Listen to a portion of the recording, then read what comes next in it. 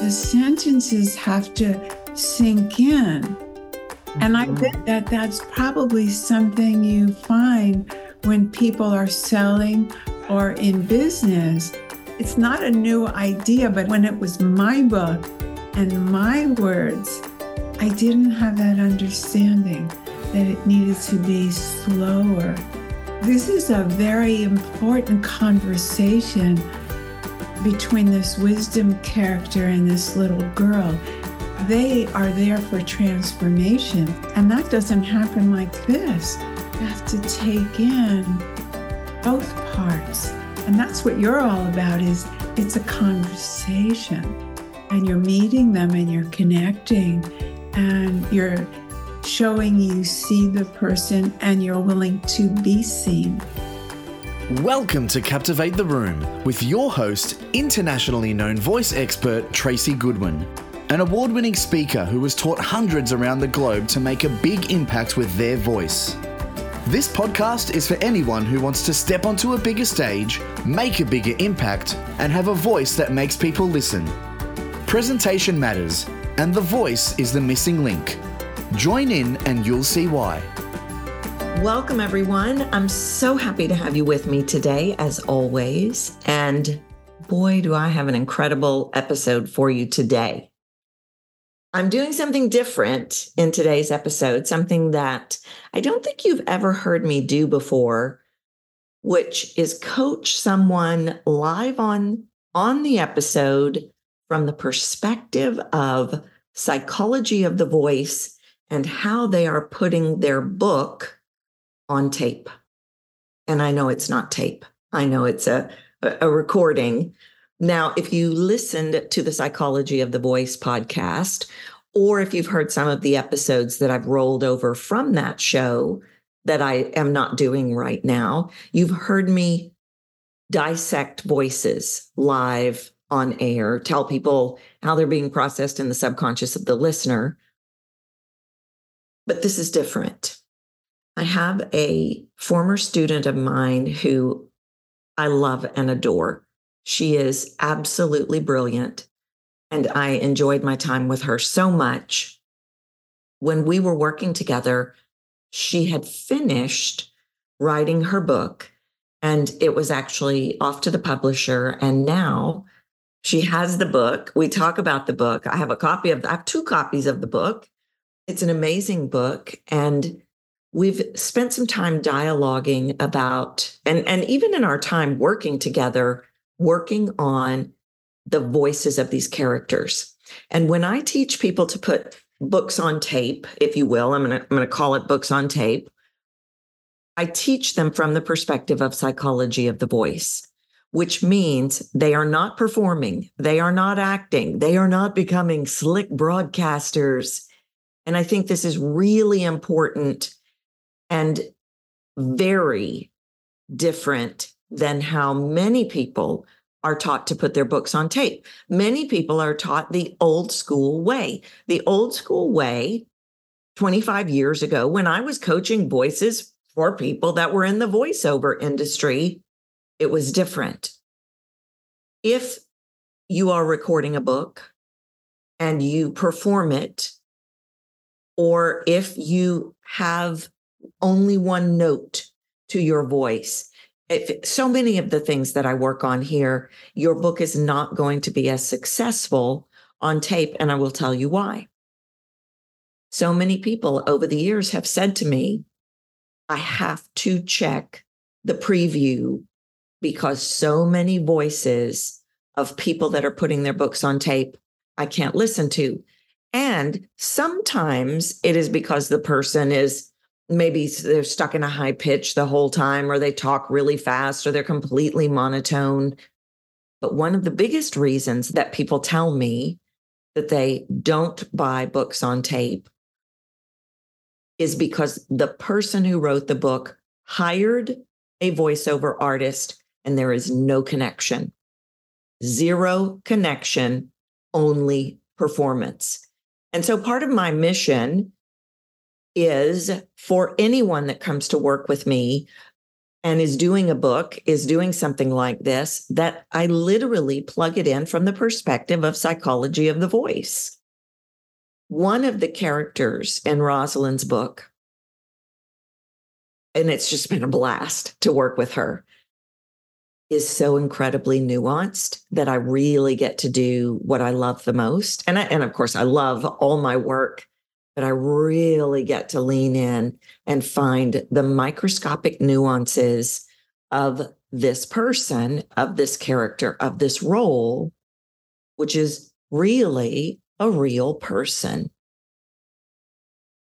And that's what we're doing in today's episode. We're going to talk about the book. We're going to talk about Rosalyn and her work and so many amazing things, but you are going to get to hear me for a big chunk of the episode, coach her live to find the nuances of these characters. There's always another level. There is always another layer. I met Rosalyn when I joined Sarah Connell's program, and many of you remember Sarah Connell came on the show, and I talk about her sometimes. Her book on tape, I worked with her on that, and it's phenomenal. We talked about her book when she was on the show. Rosalyn's book on tape is going to be phenomenal because they are so connected. They are so grounded. They are bringing so much nuance to the table. But that's where I got to meet Rosalyn. That's where she came to me. After that, that's where we did some work together. And I just love her. And I know you're going to love her too. I want you to go buy the book. The book is, well, I don't want to blow it. I don't want to blow the episode where we talk about it, but the roads of the book are very intertwined with the roads that lead to freedom in the voice. Now, Rosalyn's had an extraordinary career. Let me tell you a little bit about her. She is a best-selling author. Rosalyn Rourke, MSW, has worked deeply in the field of mental health and trauma therapy as a psychotherapist. With a master's degree from Smith College School for Social Work in 1973, she embarked on a distinguished career that included supervisory roles in Yale psychiatric facilities. Her expertise further expanded as she immersed herself in trauma work, particularly eye movement desensitization reprogramming. Some of you may know that as EMDR, which is a highly effective PTSD treatment. In 1995, she pursued advanced training in eating disorders, focusing on binge eating and body dysmorphia. An avid learner, Rosalyn's professional and personal journey into transformation led her to the Enneagram, where she studied under renowned mentors such as Tom Condon, Don Riso, and Russ Hudson, among others. Her influential work extends to the literary realm with her best-selling book, When Wisdom Arrives, From Imagined Unworthiness to Freedom.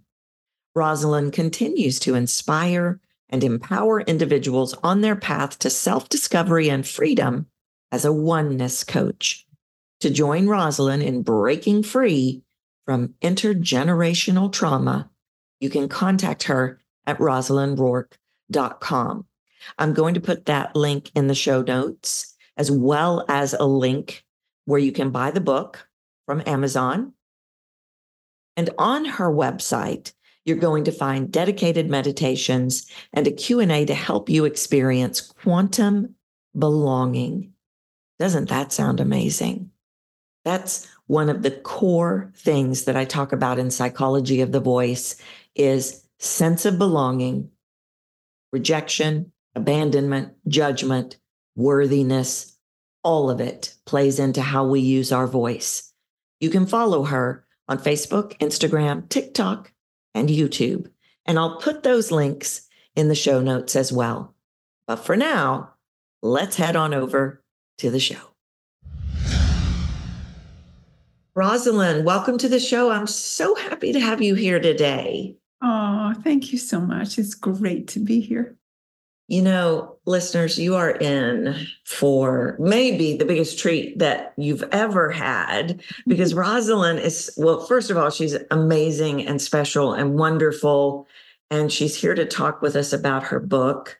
But we had this little chat before we started, and we're going to do something that I think you've never heard me do on the show before. And I know it's going to be so valuable. I had the opportunity to meet Rosalyn, like I said in the intro, in a group that we're both in. And then we had a super special opportunity to do a little bit of work with her. And the primary focus of why I wanted her to come on the show is she's accomplished something amazing in a new book.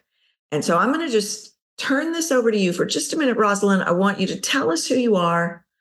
Tell us a little bit about what you do, and maybe go ahead and start diving into why you wanted to write this book.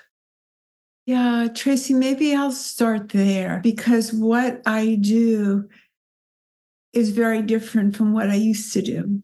Mm-hmm. And why I wrote this book is about my journey, but also my daughter's journey. I have a 39-year-old daughter who left this world at that age unexpectedly. I think of her in the present tense, so it's a little hard to know exactly how to talk about her without confusing people. But she did die, and I had to make friends with that word. People of my spiritual, psychological ilk use the word transition to kind of let on what we believe philosophically, or softer words. And that's not how the world sees it. The world sees it as she died. And so I had to come to terms with that. And it doesn't hurt anymore. It doesn't hurt. So we had a very rough journey, my daughter and I, about weight issues. And it turned out we knew all the time, but we couldn't stop it. Neither of us could stop it. It was an ancestral theme of mothers judging daughters on their size. And it's so crazy because it was kind of on me, that legacy with my mother, and on my daughter before we became fat. I was an obese child. She became obese, but it happened before we were fat because of the ancestral legacy in our genes, in our psychology. So it was always one daughter that was picked out to worry about. And I was a psychotherapist for more than 30 years. I knew better. I kept searching psychological, spiritual programs because I knew it wasn't okay, and I couldn't stop. But luckily, stop judging her. And she was in pain. It was awful to see the results of hurting someone you love and not being able to stop. You think, well, if you see them hurting, you should stop. And it didn't help that I never said anything. I never said a word. She could hear my thoughts. I mean, it would be even literal. She'd be eating something in the kitchen, and I'd walk in, not say one word, and she'd say, "You think I shouldn't be eating that?" And that was exactly the words I was thinking. Mm-hmm. So, it's a look. It's very much the work that you teach. We can share in our voice. We can share in a look. We presence what's going on, whether we talk about it or not. So we had a very rough journey. And then, as life would have it, I had my own wisdom character. I visited someone who is the foremost mystical teacher in Ireland. She wrote Angels in My Hair, Lorna Byrne. And I had never been interested one way or the other in angels. We were making this random trip to Ireland, and a teacher gave me this book. It wasn't a class on angels, it wasn't religious. She said, "Read this book." I read the book, and I was so taken with this woman. So to make a long story short, we visited her. And there was something, I won't try to describe why. I'll let your readers imagine with their own minds what happened. But she is a very gentle, soft-spoken person. And the way I heard her words, they weren't loud. Again, it's what your meaning is, what you can transpire through your words, through your energy. She said, you must stop worrying about Melissa. She never spoke of my other daughter. She said, you will be sick. You will be decrepit if you do not stop worrying. She examined my body energetically. She said, you're fine now, but you won't be. And why did I stop there? I mean, I had all the reasons to stop for years, but there's no answer, but I did stop. And my husband and I, we were both present, never compared notes about her, never worried about her. If a thought started to come, I didn't finish it. It just stopped right there. And luckily, we had more than a year together in this new way. She felt it all. I told her what Lorna said, but she felt the difference in me. So much so that on the day that she died, and I did not know she was dying, she said, I won the lottery when I got you for a mom. She would never have said that 2 years earlier. We did our forgiveness. I apologized. I did everything a smart psychotherapist, loving mother could do. Mm-hmm. But she changed in that last year before she died, after Lorna. She became a person who didn't hold unworthiness. She became a person with power, a person who knew she had a message. She was very transformed in the world. I can't explain it all. You can't explain the energy a person has, but from being kind of on the meek side and withdrawn to being a force, a powerhouse in a kind and gentle way. She kept those ways. But so I feel lucky, even though someone would say I'm unlucky, that I got to have this, because many people can't get out of grief because they go over the past. I should have done this. If I'd only, what if I didn't? Why did this happen? So on. That's what part of what keeps people stuck. Mm-hmm. It does. It really does. And I find this fascinating. I've never heard you talk about it this way. I've actually don't know that I've ever heard you talk about this piece much at all. I've gleaned so much from reading the book myself, and I love the book. But I think the generational piece is fascinating and so incredibly true. Mm-hmm. Yeah. So real. Yeah, so real. And so compulsive. Your mind, not everybody, but in our culture, people worship the mind. But my mind saw everything with complete insight, and I could not stop. Mm-hmm. And it was done to me by my mother. Mm-hmm. And mm-hmm. I know the hurt, until it was done. And I do believe in a larger force bringing us together, like weather. We're not in charge of the weather, and we like to think of ourselves as in charge of our lives. But how did I meet you? How did I meet the person that we're both working with? I'd never looked anybody up on the web. I never did it. Mm-hmm. I fell into everything that was to come. And actually, that has helped me in my grief. Mm. It has. I don't question that she was supposed to die. I don't question it at all. I accept it because I don't fight with what is at all. Rosalyn, do you think that is a little bit like the concept that I teach about? And I agree with you. I have often been criticized by business coaches specifically that have said you really shouldn't try to accommodate people's schedules, because when I do a group, as you know, I get everybody's best time and I say, no, I have to, because when they get here, this is their time to be here. And that is something that I want to do. It's not about me. It's about, okay, this group of 2 people, 6 people, 4 people, they need me now. Yes. That is a tiny, tiny thing to do, but something I hear you saying that's so powerful, what you're saying about you knew that she was supposed to die. And I believe that everything is always working out, even if it feels so tragic. Would that be the same thing in your mind? The only thing I take exception to a little bit, it's exactly, but I talk about the isness rather than it working out.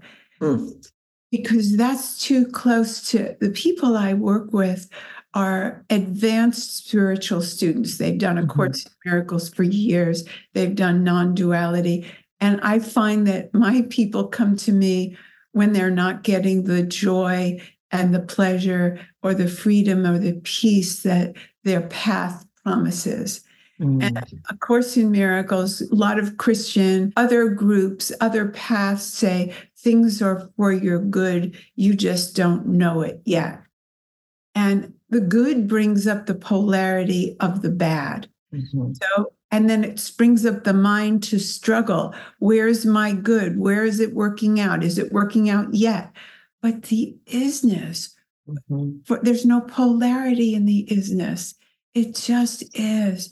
And that tug of war, that illustration I have in the book, that's like my main teaching, because it helps with every subject. If I don't fight cancer, that sounds terrible. You're supposed to fight cancer. No, I can have a new moment that's not cancerous. I'm not busy fighting the diagnosis from yesterday. You're stuck when you fight.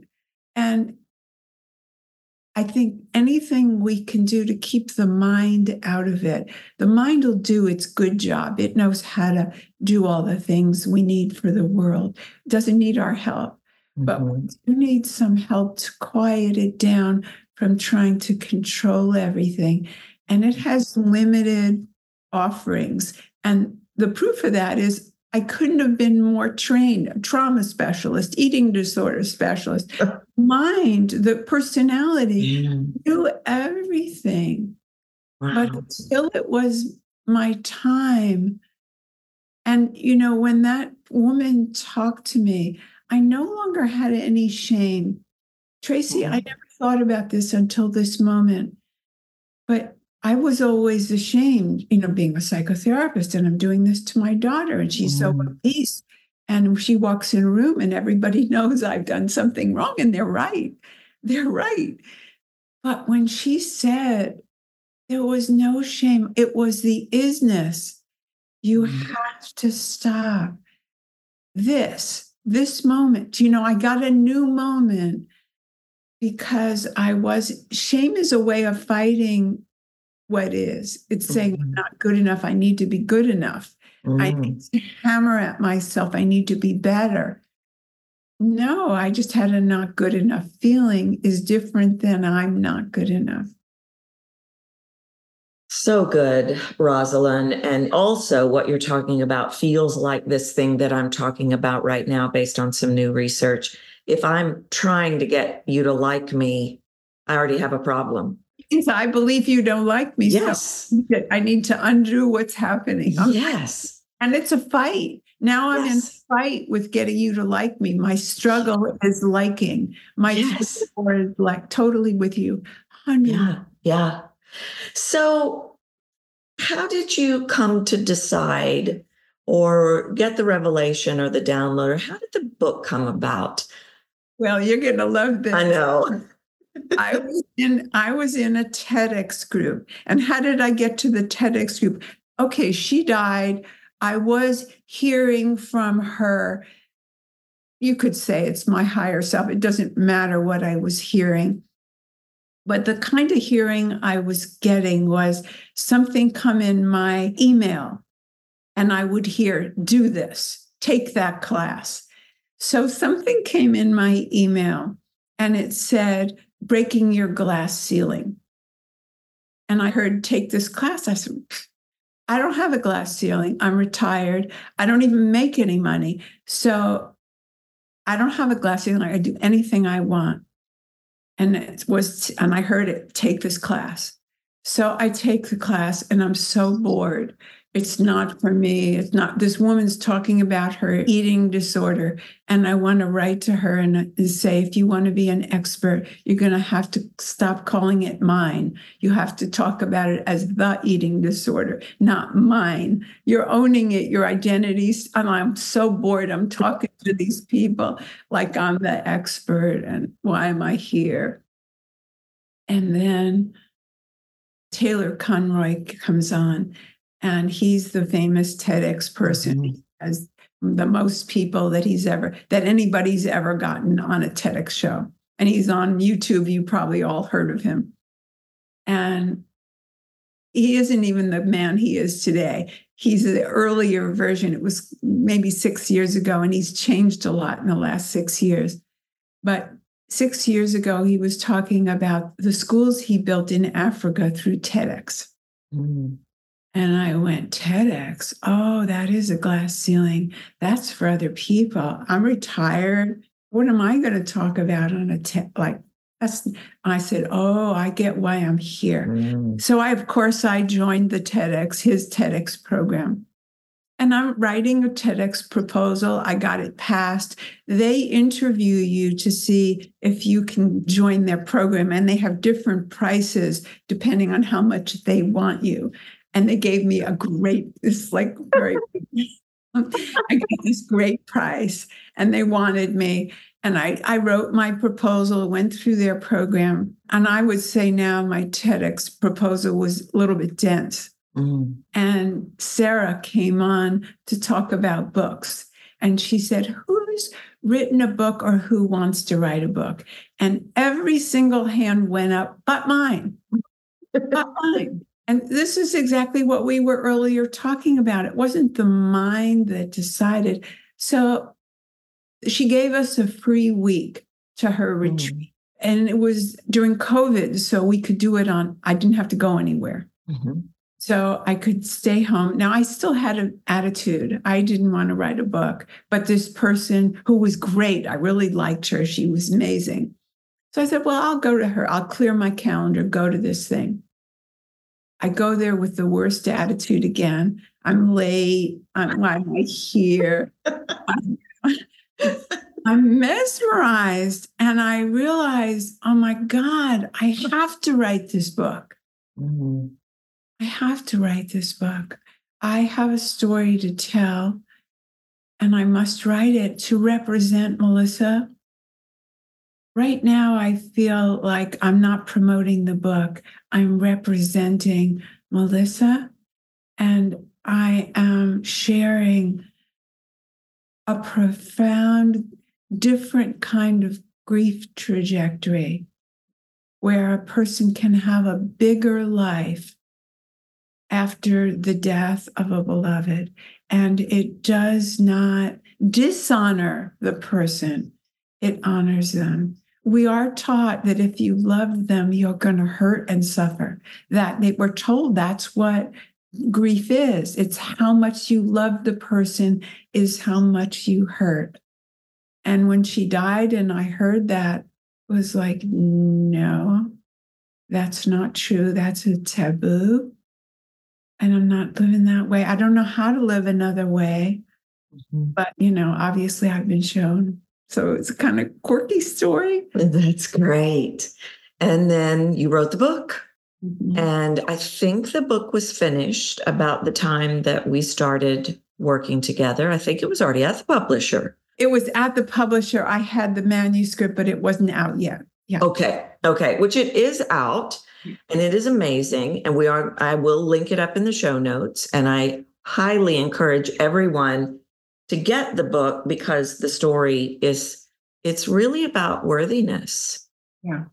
Which I have found in voice work so many of the roads, if not all of them, lead to our worth. What we hear right behind you. There it is. I know, it's right there. It's absolutely right there. And I love it. And it's beautiful. And in a little bit of our time together, we had the opportunity to start diving into how you were going to voice these characters.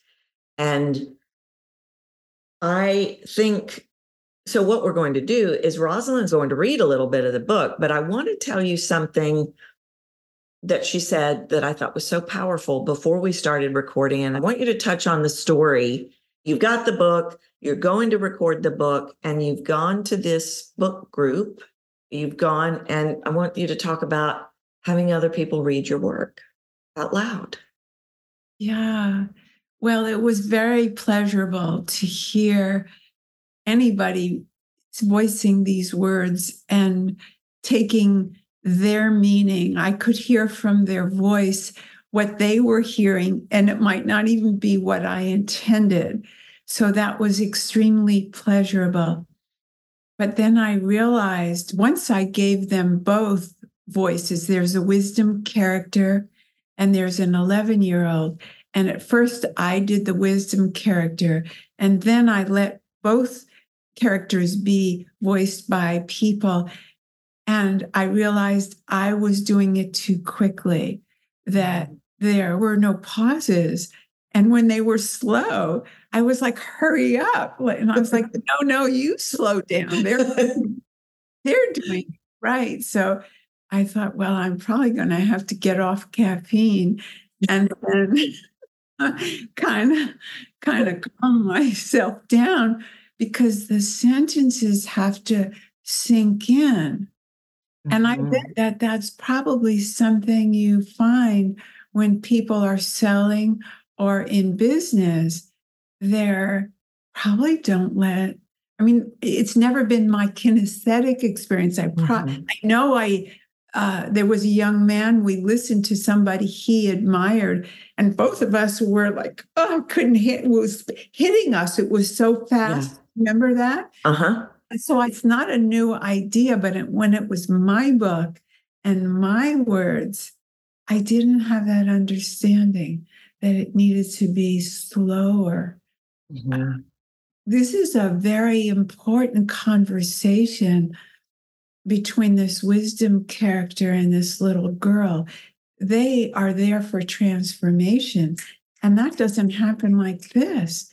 You have to take in both parts. And that's what you're all about, is it's a conversation with people, and you're meeting them and you're connecting and you're showing you see the person and you're willing to be seen. That's what I take from your work. Exactly. And there's so much in what you just said there, because we live in this world where the number of people that have come and said, well, I talk really fast because somebody told me I had to talk fast because nobody's going to listen to me if I talk fast. And we want this silver bullet thing. Okay, what's going to get me the thing the fastest? And so what I hear and what you're saying is that's a totally wrong approach, because they can't even listen to you when you're hammering out speed and words, and there's no opportunity for connection that way. And we see it now because the research says that people are desperate for connection. Well, we've been hammering at them for however long to get their attention. And so there's a lot of irony that's not lost on me in what you're saying about those characters and their lives and the work that I do. I have to have a moment to know who you are, to learn from you. And we just don't, I mean, just even beyond the book and the reading of the book, we don't do that as humans, and we must. Yes, I'm hearing you. And when I'm thinking back to the reading that the people did, they were pausing to take in the other person and what they said. So they're taking in the beingness, almost the history of that person, everything they come to this moment with, even their genealogy, like they can't say it, but they're taking all that in. And then their pauses were really taking in the words. Mm-hmm. So while I was like, come on, hi, this is a show. I'm thinking I want to hear how it's going to be. And thank God I had that experience, because now I won't read it on Audible like this. Yeah. And even if the editor comes in and says, snap it up, I don't go ahead. I think Jim has moments of quickness because she's 11, and because of the way you've written her. It's about alignment.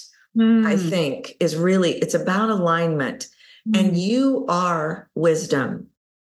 And that alignment of you, mind, body, and voice, is what we have to bring to wisdom. And so faster doesn't align with who wisdom is at all. But there were times that I would have read Jim faster, and she had to take in a whole lot of new ideas. She is fast, and she's almost smart alecky in a wonderful way. The way she gives it back, that's not a gift. I don't see that. Huh? But when she wasn't there, she was really deeply processing. So I need to find those moments. Well, and Rosalyn, she is going to read some of it, and I'm going to tell her what I think. And that's going to be really fun. But she's got this very interesting thing in these two characters that I often talk about with all of you, and not in relation to a book. I talk about when you go to talk to the boss, when you go to do a video, you have to play all these shades of who you are. You can't just rattle it off in one note. And so when Rosalyn's talking about Jim, those shades were easy to find because she's quick and she's funny, and then she's deeply processing, and all of those were easier to find. But then we have this beautiful character named Wisdom, who has different shades of wisdom. And that is in all of us. I don't think Wisdom is a character that has all these crazy different things going on. She's got so much depth and different levels of depth. And to voice that is so impactful, if that makes sense. Yeah, that's the challenge. That's the challenge I came to you for, because I can get the kindness, I can get the brilliance. But I was struggling for, well, what else? Does she have a past? Because she's a mythical character. But I think her responses to Jim could be more layered. Well, let's hear some of it. Let's hear some. Have you already selected a piece that you want to read? Because, well, you tell me. The reason I was going to choose the beginning was so that our listeners would have some sense of their relationship, like how they met. Later on, it's juicier in the conversation where Jim says, I don't get that. That makes no sense. So I like the beginning, because I think the beginning is the hardest and the most important. Okay. So there's only one paragraph in the book that's a kind of narrator. Oh, right. I was thinking there was a narrator. Just only a paragraph. I cheated the writing rules by. Okay. Once there was a girl named Jem who wondered why her mom scrunched her eyebrows at herself every time she looked in the mirror. One day, when Jem scrunched her eyebrows at her own reflection, an image of an old woman appeared in the mirror. Who are you? And where did you come from? My name's Wisdom, and I come when people need another way to understand what's going on with their feelings and thoughts. And at this point, Jem is looking in the mirror. How do you know what's going on with people? It's my job and my beloved purpose to visit people and make a heart connection with them. What's a heart connection? Have you ever started talking to someone and they understand you so deeply that you feel like you've always known them? No, not really. I don't really have any friends. I talk to myself and sometimes to Sissy, but she's younger and doesn't understand how I feel about things. She's skinny and can't understand what I go through. I heard you ask the mirror why your mommy scrunches her eyebrows when she looks at herself. Jem, your question made me want to visit you. May I answer your question? If you know the answer, yes.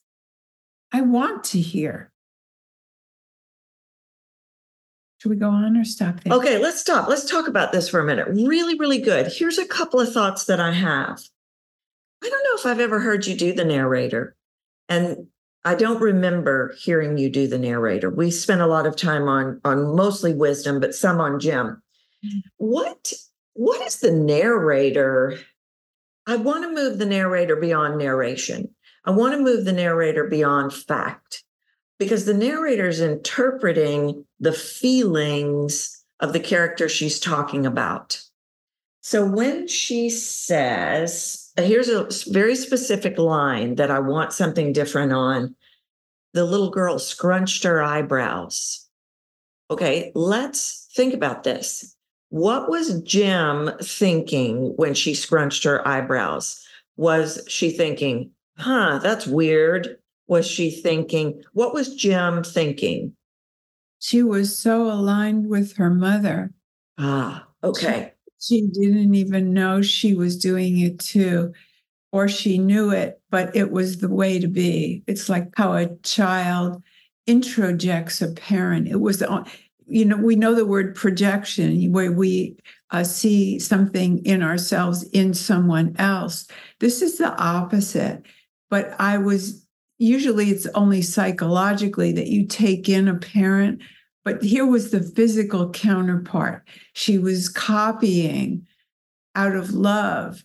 That's what this intergenerational thing. It's not a hate. It's a love thing. Okay.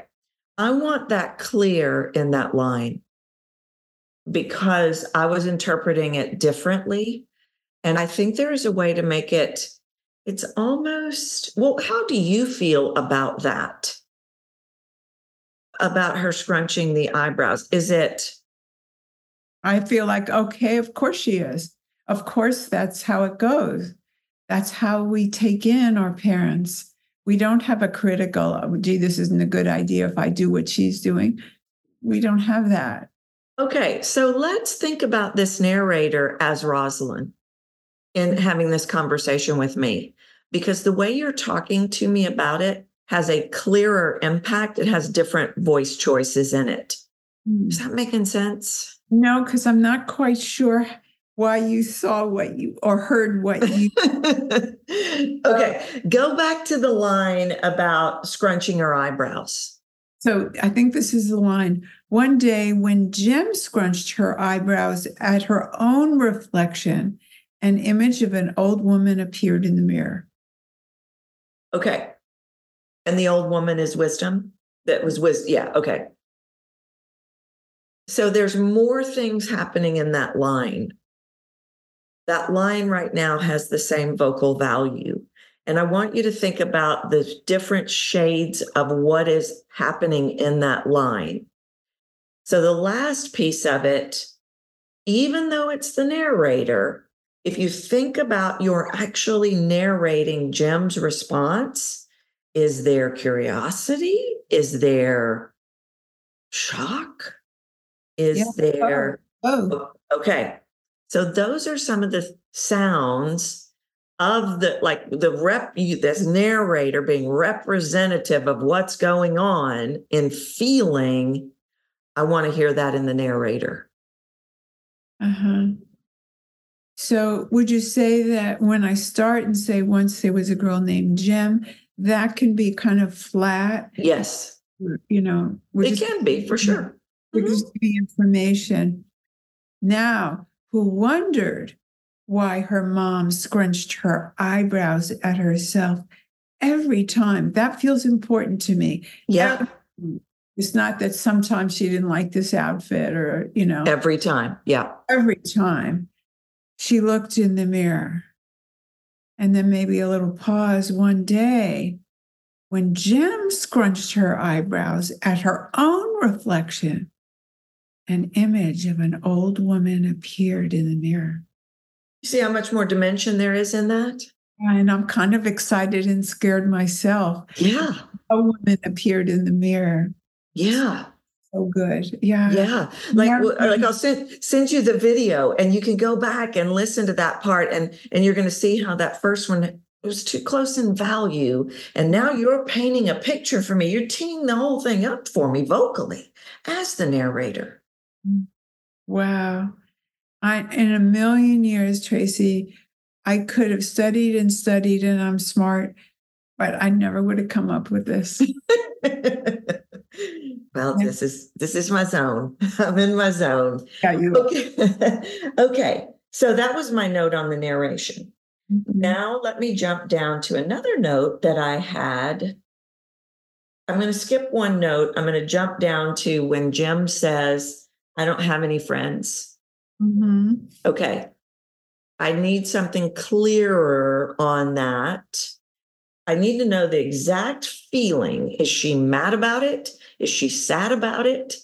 You gave me more sadness and despondency on the line that followed, but I think I need something bigger and clearer on I don't have any friends. I'm giving you a big permission slip. Those feelings are here. You have room to play them bigger. Mm-hmm. Yeah, she's mad and she's mad. Okay. Both. So sad was clear, mad wasn't. So what happened was by the second line, so I don't really have any friends. I'm not trying to put any emotion in. After those words were said, that's when I got sadder about how I talked to myself. So hearing myself say, I don't have any friends. The mad, later on, I know she's mad, but right now, it was a fact that I hadn't really taken in that I don't talk to anybody because she said heart connection. And now it's just dawning on me as Jim that I really don't have any friends. And not only that, I don't talk to anybody but Sissy, and she doesn't count. Okay, so then what I want on this, I don't have any friends because there is a little tinge of mad that wasn't fully clear. So that's what I picked up. That line to me then feels like reveal in the moment, almost like you're discovering it in that moment. And I've never said it to anyone. I've never even said it out loud. Okay. I feel like what I hear you saying is it's a realization and then the whiplash comes after. A realization, but not in the way where she's so conscious of it. It's just she's in process. She's awakening to her situation that she's maybe tried to eat about or tell a story about, but not be in the moment of what her situation is. It's really not about her mother. It's about friends. It's about being her age and feeling acceptable and not wanting to know that she doesn't feel acceptable. Yeah. So try that line again for me about not having any friends, and then the follow-up line after it, and do something different, and let's see what we get this time. Okay, I'm going to go first to the one above it first so I can lead into it. Have you ever started talking to someone and they understood you so deeply that you feel like you've always known them? Not really. I don't really have any friends. I talk to myself and sometimes to Sissy, but she's younger and doesn't really understand how I feel about things. She's skinny and can't understand what I go through. Totally different. Can you feel that? Yeah, I feel like I was in a sing-songy place in the sense of not going deep with her, like she wanted to not go deep. Mm-hmm. Mm-hmm. And now this time, or yeah. Now I'm really feeling what she's feeling and didn't want to feel. Yeah, that was really moving. That second one. I it myself. Yeah, it was very rich. Okay. Yeah. And that was a subtle shift, but a huge shift. And taking more time. Uh-huh. Taking more time with the words. Uh-huh. So I myself could take them in. Mm-hmm. Mm-hmm. And that provides much better contrast when we see other dimensions. So maybe she does have an explosive moment. Well, we've got this extreme contrast now. More sadness. We've got the underpinnings of everything that's going to happen. Yeah. Yeah. So good. Yeah. Okay, let's do one more, then we'll stop. How do you know what's going on with people? Whose line was that? Wisdom says, I come when people need another way to understand what's going on with their feelings and thoughts. And Jem says, how do you know what's going on with people? Okay, there was something, I didn't write down what I wanted on that. So I'm going to have you do the line before. I want you to back up just a little bit and then roll into how do you know what's going on with people? Okay. Who are you? Where'd you come from? My name's Wisdom, and I come when people need another way to understand what's going on with their feelings and their thoughts. How do you know what's going on with people? It's my job and my beloved purpose to visit people and make a heart connection with them. Okay, so let's look at contrast again, and let's look at contrast in both of them. Who are you? And I'm trying to focus, so I didn't write everything down. But Jem says 2 lines back to back. Who are you and why are you here? And where did you come from? Oh, where did you come from?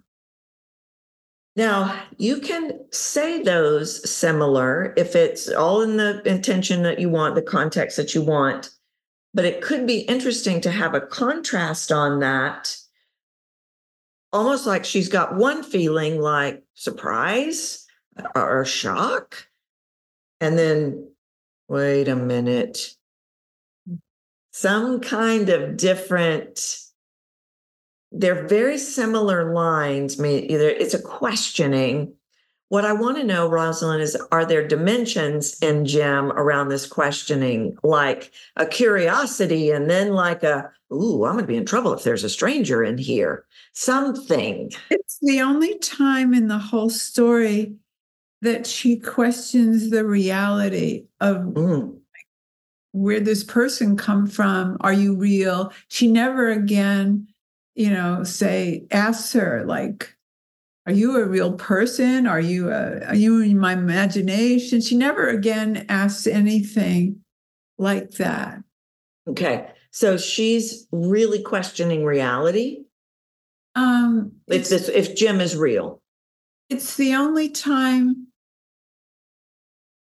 It's not so much questioning reality. It's the only time she doesn't assume that she's always been there as like another member of the family. She always talks to her like she's such a real person, and never really until the end when she's saying goodbye and Wisdom says, would you come with me when I visit another child?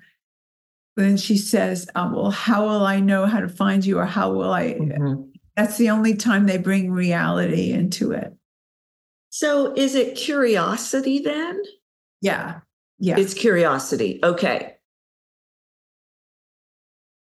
Are there degrees of curiosity? Are there different shades of curiosity? Or is it, and I'm not leading you in one direction or the other.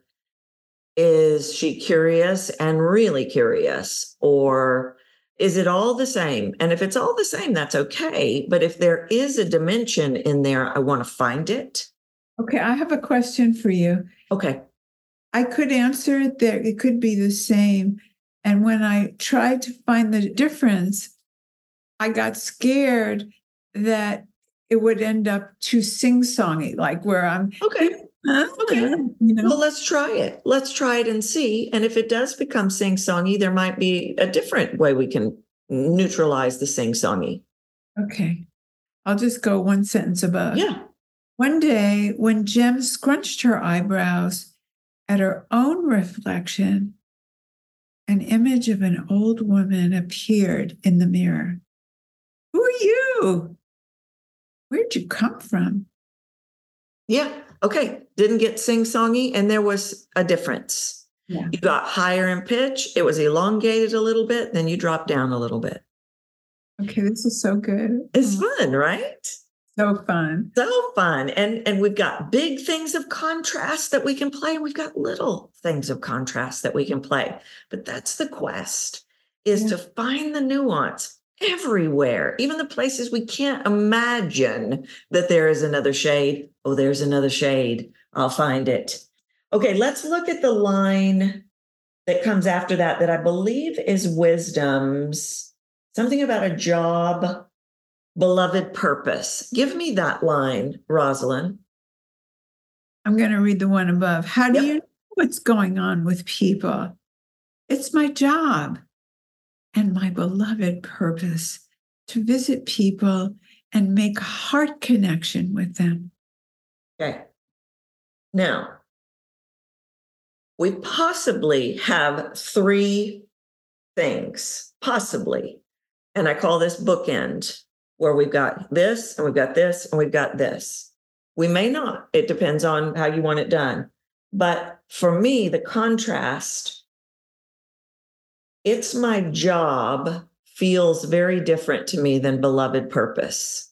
I tried to make that clear when I said it. At first, I went, my job, I do this. This is what I do. And then I dropped down as wisdom, but it's really my beloved purpose. Yeah. Okay. So this is perception, reception. This is what I call quality, meaning it's clear to you and I'm receiving it, and I'm not quite receiving it. Mm-hmm. So I think we need to bump it just a little bit. And you might even put a pause in between it's my job. I might need a little bit more of a pause there between it's my job and beloved purpose. I don't know that you need one after beloved purpose, but I want a clear shift. There are three things: job, the beloved purpose, and the heart connection. And I was okay with the heart connection part. But I was trying to go to make the purpose the middle. So job was kind of low and flat. And then, but really it's my purpose.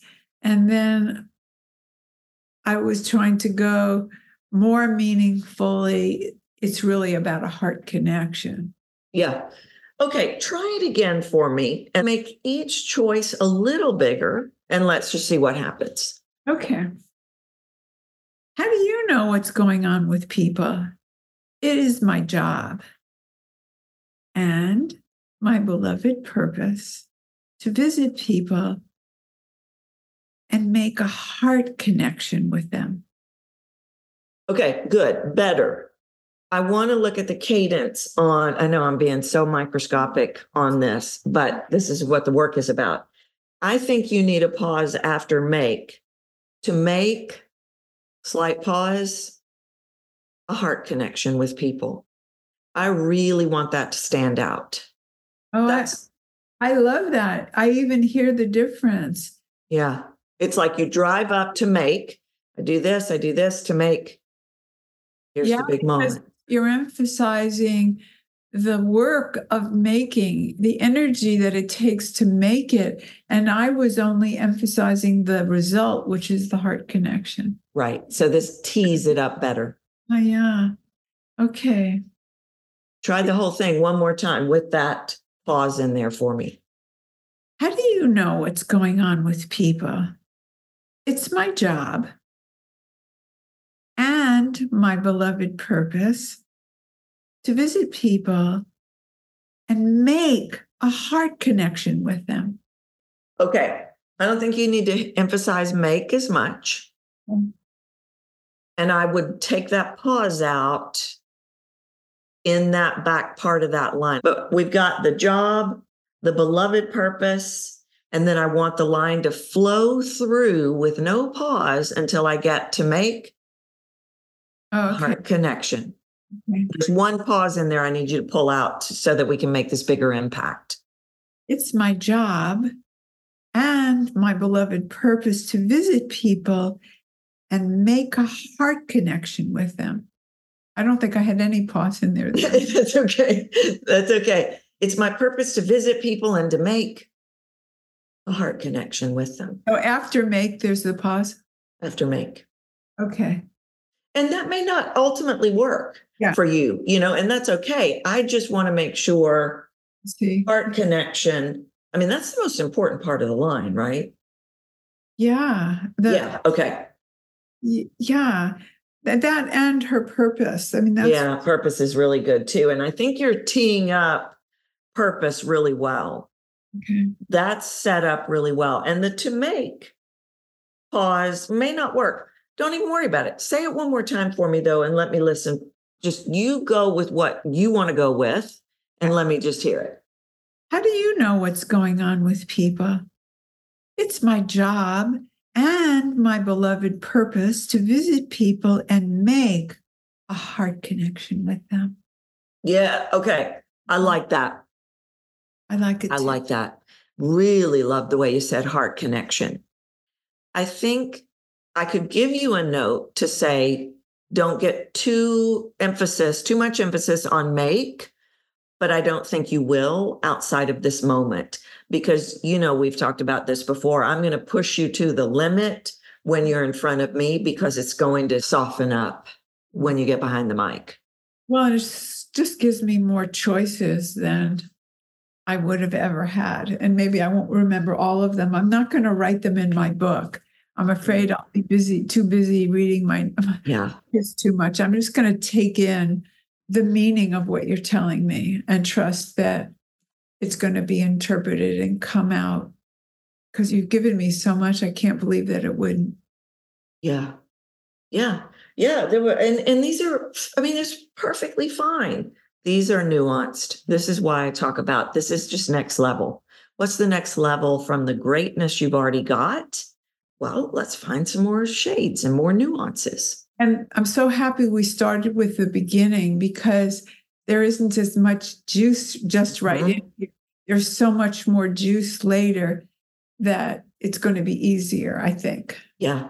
Well, and in the group, I don't know if I did this with you because we were doing a little bit of a different thing, but I will have them do a recording of a story and it's all vibrant and all this. And then I immediately switch them to now teach me something and it just all goes away. Well, we've got to be able to transfer it over. So the juicy parts, it's really easy to tap into all that vocal movement, but I'm making my decisions when I hear that narrator. Mm. Yeah. So, right. Mm-hmm. So it's all really, there's movement. Luckily, they already bought the book. No, I think it's going to be great. Do you know when you're going to record it? I haven't decided yet. I thought I could use some time after January. It's all about following in my life, just like we talked about. If we are being led, and if there is a bigger plan for everyone, not just some people, then we get that movement. And there's been no movement.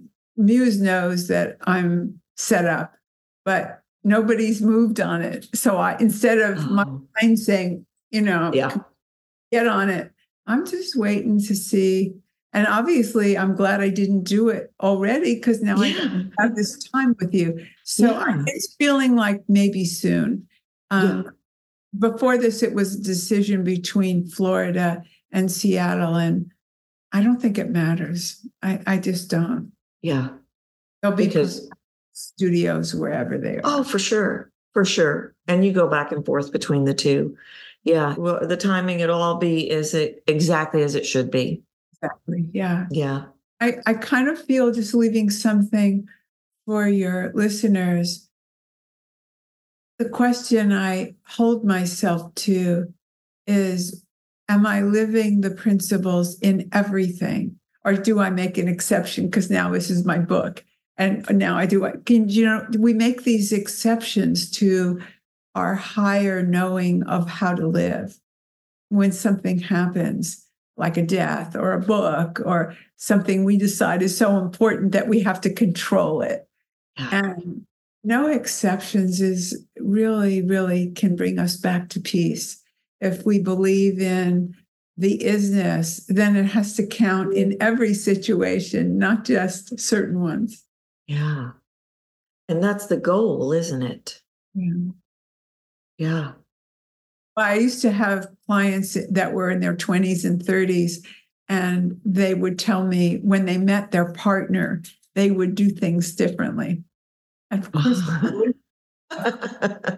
they wouldn't. They're going to do it. No. They do it now because we practice every moment what we believe. Yeah. Yeah. Oh boy, what an illusion. When I fill in the blank, then I can fill in the blank. Yeah. No, it doesn't work that way, does it? No, thank you, Tracy. This has been so amazing. Oh, Rosalyn, you just are such a gift. Thank you so much for coming on and letting us riff on this voicing of your book. It's so special. And I just can't wait to hear it when you get it recorded. And listeners, you can maybe wait for the Audible, but I encourage you to go ahead and get the book. It's so good. And leave Rosalyn a wonderful review because it's such a very, very special story that I know everybody, no matter who they are, can really glean some wisdom from. Yeah. And one thing we didn't say, and the reason that Tracy asked for you to write a review is books are so dependent on algorithms, and getting it into as many people's hands is the gift of the book. But there's a memoir in there and a Q&A about how to apply the fable to our lives. And we didn't say anything like that. I forgot about that. Do you want to touch on that for a minute? I totally forgot about that part of the book. That's like bonus stuff. Yeah, it's bonus, but it turns out that my life was so close to the fable with that wisdom character in Ireland that we thought that was another book. But my editor and I started crying when we realized, oh my God, I lived this, where a wisdom character stepped into my life. Yeah, she wasn't in the mirror, but she changed my life. And in the book, in the memoir portion, it talks about how I had never been suicidal in my life and then considered walking straight out into the ocean so that I would join Melissa in the horizon. So if you're looking at me and thinking, oh, well, that's great, she did it. She has this big life and her daughter died. Anybody with the tools that we teach, that wisdom teaches Jem in the fable, can be extrapolated and applied to all of our lives. And the Q&A in the back shows where these principles came from. They're ancient. I didn't create them. I brought in some of modern psychology, but I did not come up with these principles. And when I was writing the book and I saw the freedom that I had in my life, I realized I was using the technique, if you will, the strategy of don't touch it. When noticing what are the hurtful thoughts that we keep on bringing back. So Jem in the story brings up her weight and her mother's imagined rejection of her. But we all have our subjects our finances, our body, our partner, our work, our this or that, and we repeat them. And just noticing, ouch, these are the ones that hurt. Noticing, ouch, the ouch is not a bypass. You're saying, I see, I'm angry, I'm hurt, there's pain, but not adding to the story, nothing. In 90 seconds, you will have another thought or another feeling. Science shows us this. Mm-hmm. And so that very simple, it sounds so simple, it could hardly work, but it stops. It's a break in that mindset and it works wonders. It's a miracle. Really have a new life if you're willing to do that. Notice what's going on, notice the ouch, and don't touch it. Yeah, and it doesn't have to be the death of a loved one. No, it can be anything. Any story that's hurting you. If you're perseverating, going over and over, repeating compulsively about your health or your partner, your child, that's hurting you to go over it and over. You know that. You want a break. We all want a break. It's a prison to go over things and over things. And so this gives us that pause that we need to have a new thought. Yeah. Amazing. Thank you for letting me tell about the book in this kind of detail. It's really sweet. Yeah.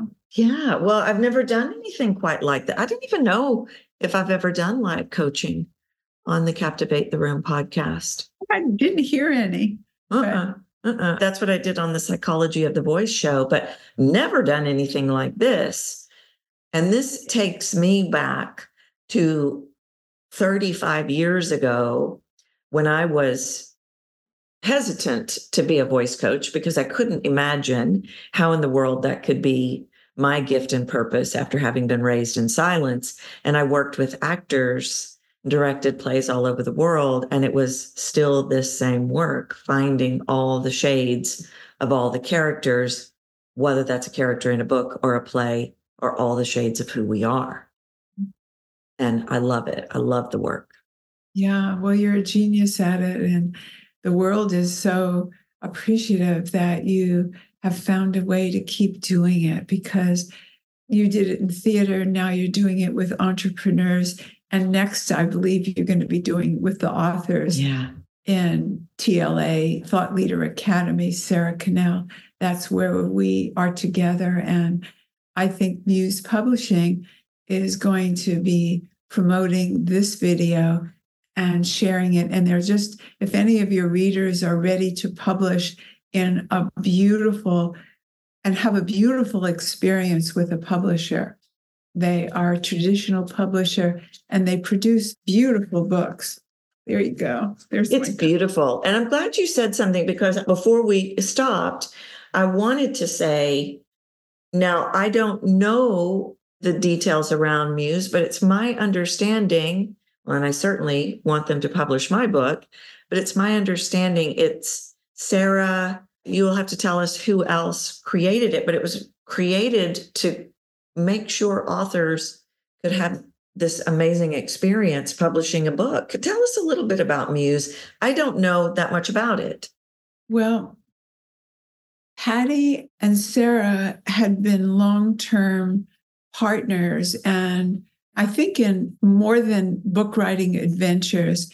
And Patty writes, I'm not going to give you her last name because she writes under a pseudonym, but she published with Sarah, and Sarah had published, I believe, 2 books, maybe more, certainly more articles and short stories. And they ran into all the difficulties that people have when they try to publish. One example is that Sarah knew somebody who could get her book into the bookstores at airports. And she was with a traditional publisher, and they said no, and that was it. Oh. and you have no rights. Once you sign away all your rights. So with Muse, one example of the gift of having a more personal relationship with your publisher is that it's traditional that the masters, you see it says MSW on the cover. I don't know. It's traditional to take a master's degree off the cover. Unless PhD or more, they take your degree off. And I said, it's really important. This is a teaching memoir, a teaching fable. It's really important that my credential be on there. And they said, okay. Wow. It was no fight. I could never have done that with a regular traditional publisher. They did a beautiful job. The texture of the cover is just exquisite. It's awesome. It's really awesome. And I wanted my illustrator to be on the title page. And they said, no, it doesn't happen that way. You're the author. And I said, yes, but these illustrations are so beautiful. I would like to have him on the title page. They said, okay. Wow. So these were the big things. Yeah. I think you have to, yes, no publisher is going to call you weekly or even monthly and let you know how it's going. That's not how it works. But for all the big things that matter, I was noticing the formatting is so exquisite. You wouldn't know unless you knew how the spacing went. Yeah. And there was a place when the typeset was correct, but the eye made it look wrong. And it looked like it was scrambled. It didn't make visual sense. They were able to tweak it. They were able to change the illustrations where it fit better the text. These are the things you don't get when you sign over your book to a traditional publisher. But you do get the ISBN number, you get the Library of Congress, you get all the benefits of a traditional publisher without so many of the impersonal situations. The rules, this is how it is. You're not a person. Yeah. You're always a person with Muse. I love that. So I love that about them. I could have gotten some background and given you if I knew we were going to have this conversation, but I can't say enough about them. Yeah.